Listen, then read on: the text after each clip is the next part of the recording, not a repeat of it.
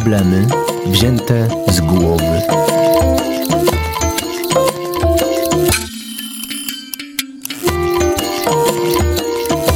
Na radiowe spotkanie z psychoterapeutą zaprasza Bednarska, ośrodek pomocy psychologicznej.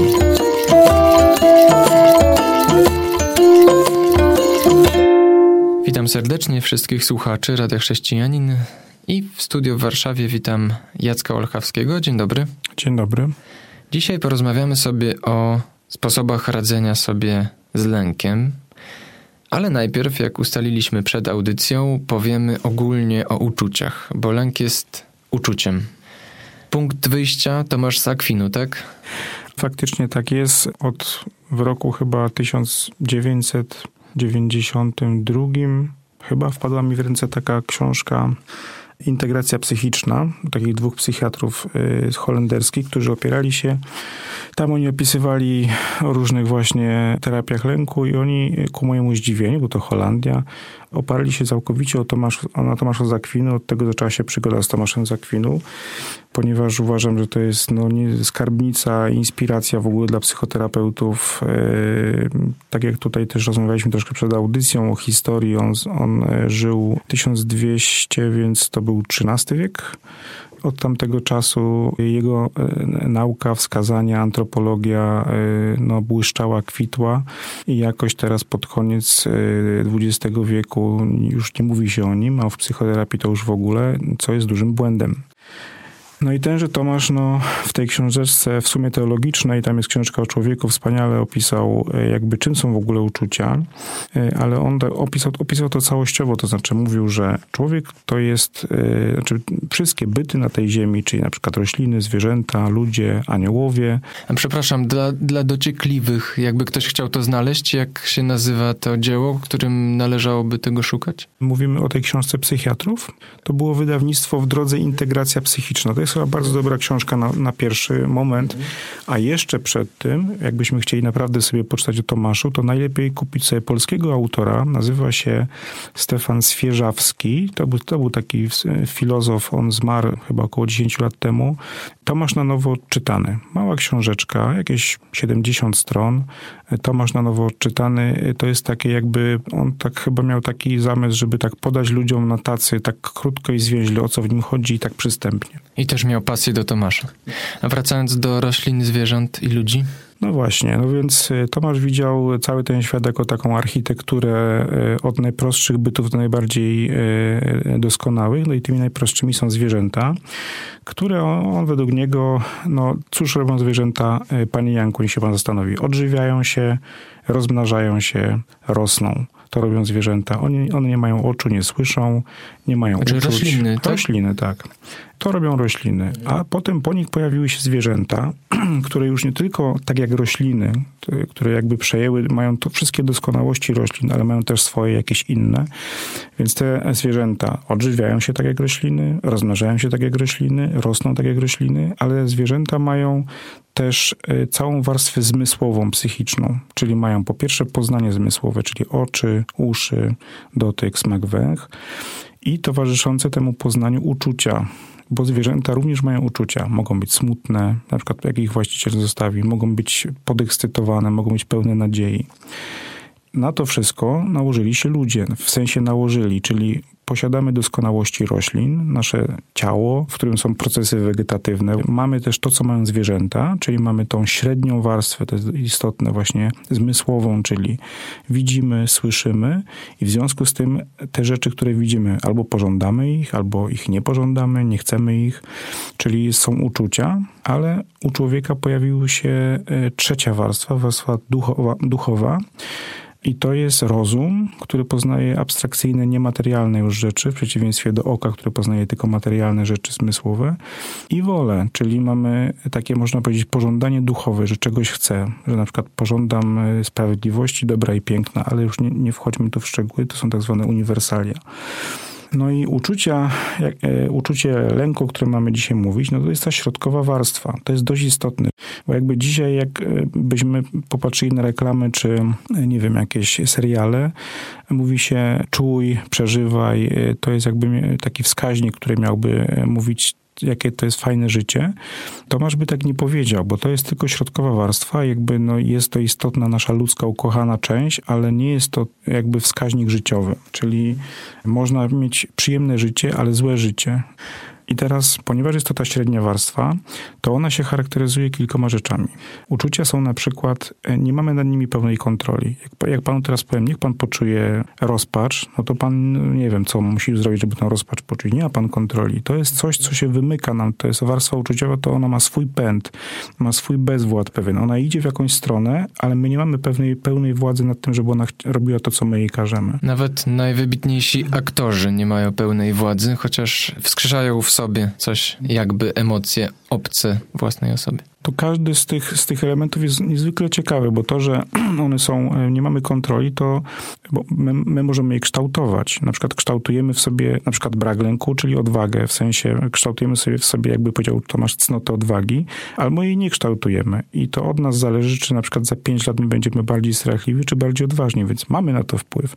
Ale tu i teraz, dzisiaj, to jest bezwład pewien, na który my możemy wpływać tą rzekę, możemy kierować w jakimś kierunku, ale tu i teraz jakby nie mamy tej kontroli pełnej. Chcemy w drugiej części, za chwilkę po przerwie muzycznej, porozmawiać właśnie o tym wpływie, który z jednej strony jest ograniczony lub tu i teraz go nie ma właściwie na te uczucia, a z drugiej strony można w długofalowym wymiarze... Możemy się wychowywać. Mhm. No to za chwilę wrócimy do tematu radzenia sobie z lękiem. Słuchasz Radia Chrześcijanin, ewangelicznej stacji nadającej z myślą o Tobie. Wracamy do audycji Problemy wzięte z głowy. Z Jackiem Olchawskim rozmawiamy o sposobach radzenia sobie z lękiem.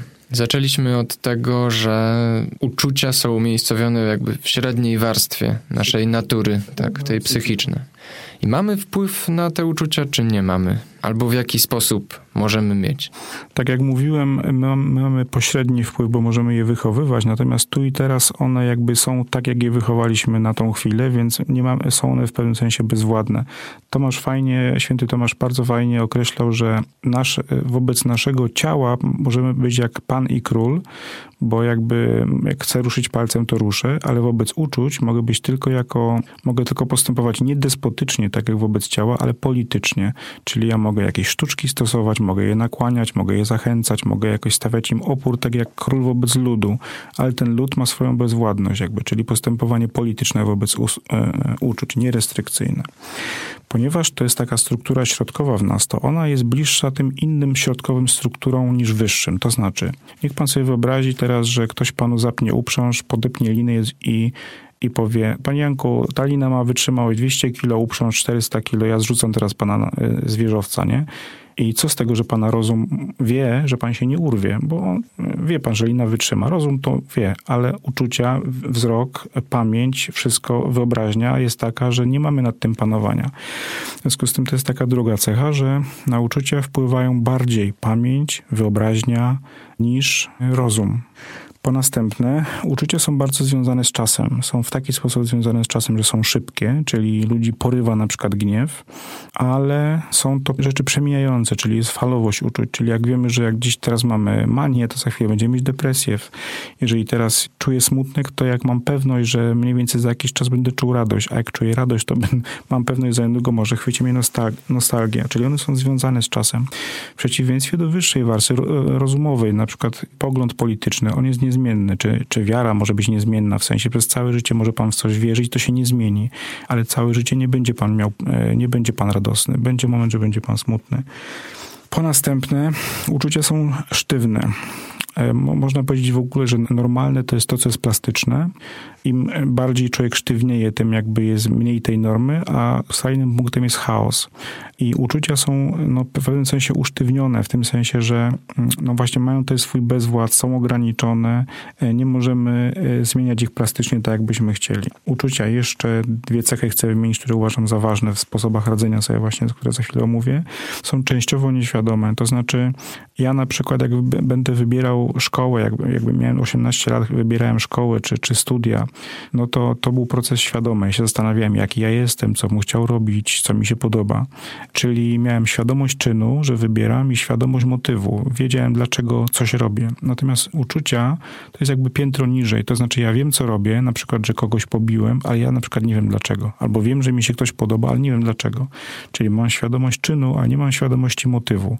A gdybyśmy zeszli jeszcze niżej na poziom cielesny, to w ogóle już nic nie wiem. Nie wiem o moich nerkach, nic o moim sercu, jak ono pracuje. Nie wiem, jakie mam ciśnienie teraz. Tam jest i nieświadomość czynu, i nieświadomość motywu. Czyli uczucia właśnie są w tym środku. Wiem, że coś czuję. Wiem, że się boję, że chcę, że się gniewam, ale czasem nie wiem, dlaczego to się dzieje we mnie. To się zdarza jakby w człowieku. I po ostatnie, uczucia są tym piętrem środkowym i ono się zajmuje tym przetrwaniem jakby, czyli uczucie to jest walka, ucieczka. Uczucia to zajmują się czymś, co jest podstawowe, bezpieczeństwo, nie wiem, żeby zjeść, żeby mi nie było zimno. One się nie zajmują tym, czy wymiar sprawiedliwości ma być taki czy inny, albo czy artysta w jakimś obrazie chce to czy tamto. I mając tą wiedzę właśnie, że one są takie bierne, te uczucia, że są trochę niepodatne na rozum, dopiero możemy wiedzieć, dlaczego sposoby radzenia sobie, które właśnie Tomasz też proponował, to są sposoby radzenia właśnie oparte na wyobraźni, na pamięci, na tym, co jest namacalne, a niekoniecznie na jakichś takich, nie wiem, myślowych sprawach. Czyli tak odgórnie działać na uczucia. Odgórnie w sensie od tej warstwy takiej rozumowej? To znaczy tak, bo cała psychoterapia behawioralno-poznawcza opiera się na tym, na myśleniu, czyli ja to zaraz strasznie nam czasu, bo gadułą jestem, to podam kilka metod, że ja za pomocą myślenia mogę zmieniać swoje uczucia, ale głównie uczucia można zmienić za pomocą wyobraźni na przykład, bo ona jest bliższa uczuciom. Tak jak podawałem ten przykład, że skaczemy na linię i wiemy, że lina wytrzyma, ale nasza wyobraźnia jest bardziej związana z uczuciem i ona nam mówi: Jezu, zabijesz się, koniec. No właśnie, ale to zacznijmy w takim razie od tej wyobraźni, bo jeszcze przed przerwą mamy chwilkę. Jak sobie radzić z lękiem? Dajmy na to lęk społeczny. Mamy stanąć przed jakąś salą i się boimy tego wystąpienia. Może się wyda głupie, co powiem, ale metodą opartą właśnie na wyobraźni to byłoby takie wyobrażenie sobie tej sytuacji, żeby ona przestała być straszna. Że można sobie wyobrazić ludzi na sali, na przykład, że mają czapki krasnoludków, albo że są w pampersach. Ja sobie wyobraziłem, że są przebrani za zwierzęta. Można sobie wyobrazić swojego szefa w pracy, który nas mobbinguje, że siedzi na, nie wiem, na ubikacji, dajmy na to.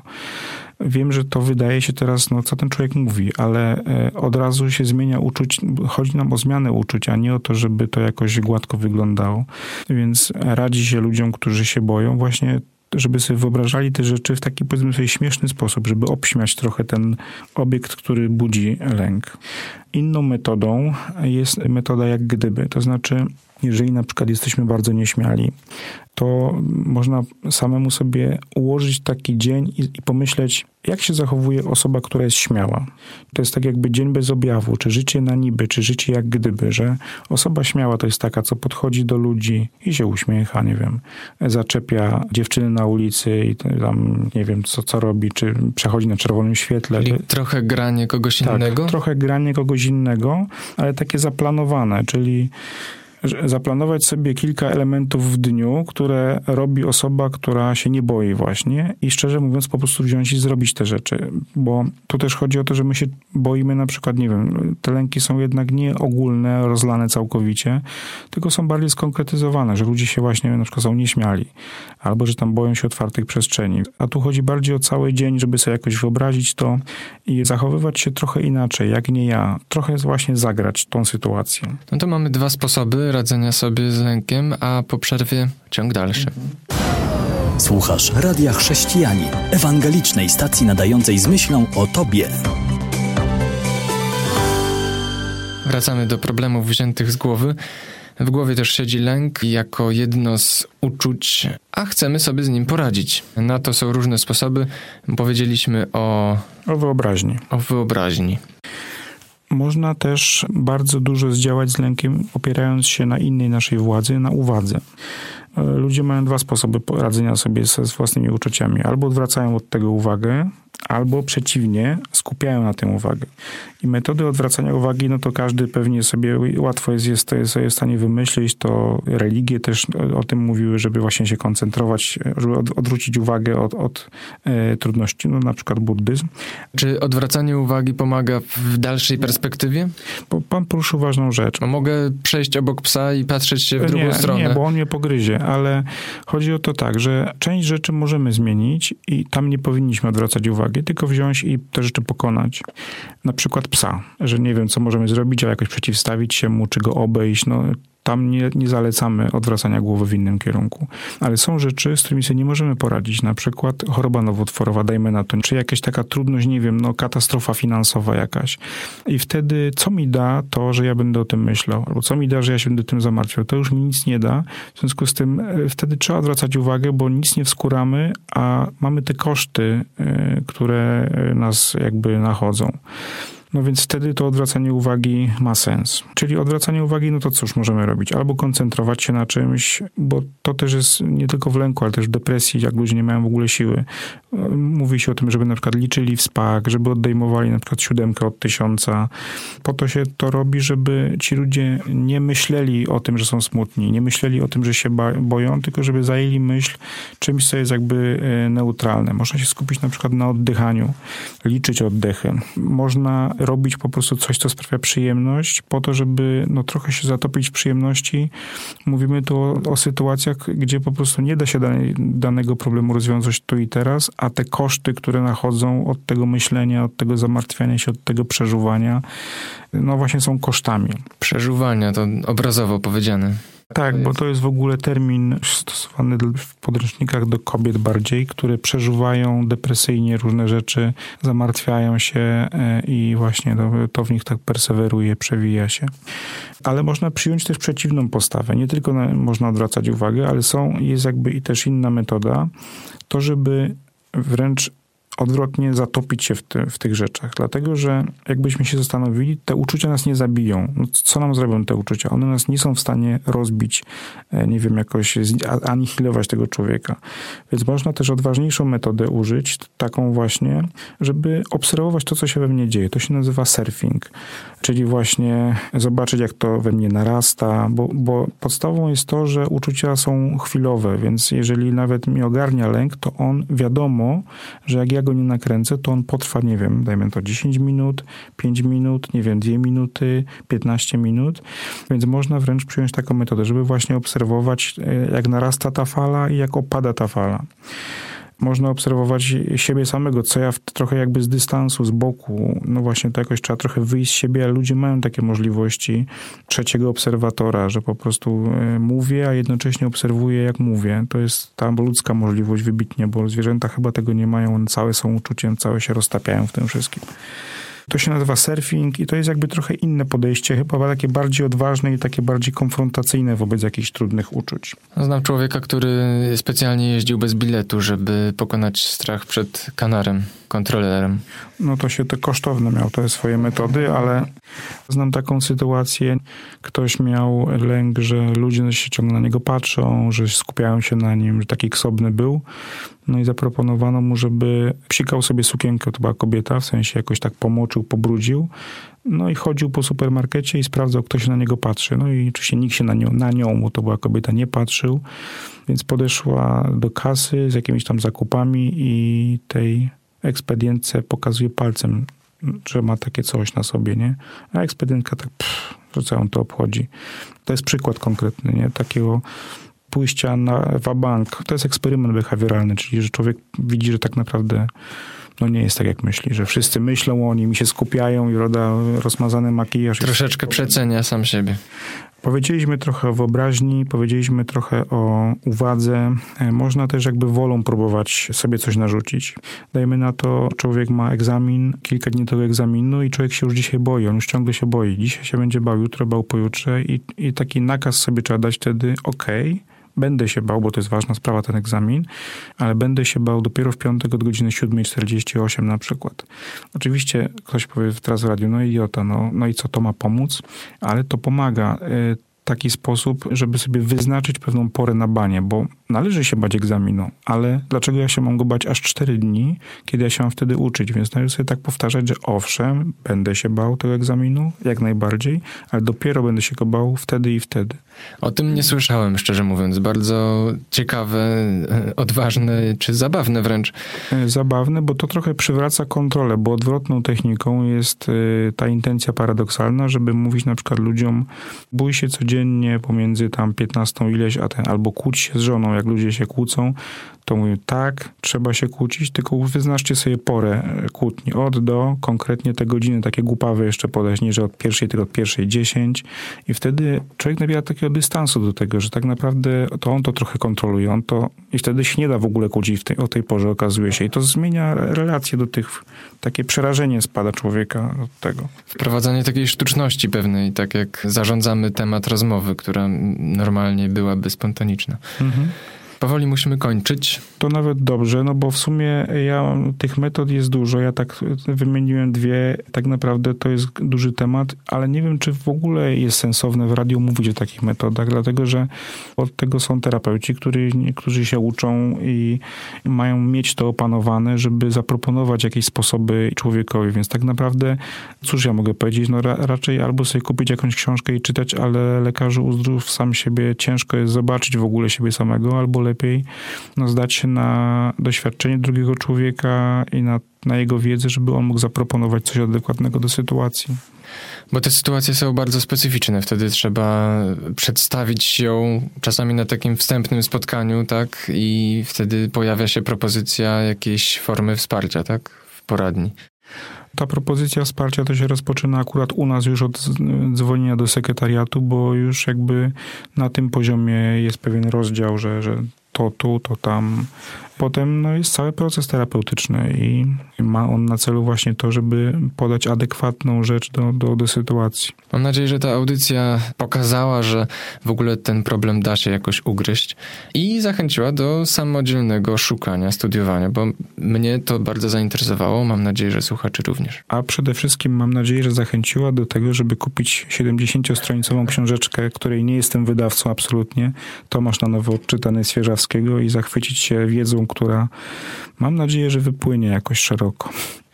I powróci z odmętów przeminionego. Tak, dokładnie. Dziękuję bardzo Jackowi Olchawskiemu. Dziękuję. Do usłyszenia. Kłaniam się, Jan Żyłkowski. Audycja powstała we współpracy ze Stowarzyszeniem Psychologów Chrześcijańskich prowadzącym Ośrodek Pomocy Psychologicznej Bednarska.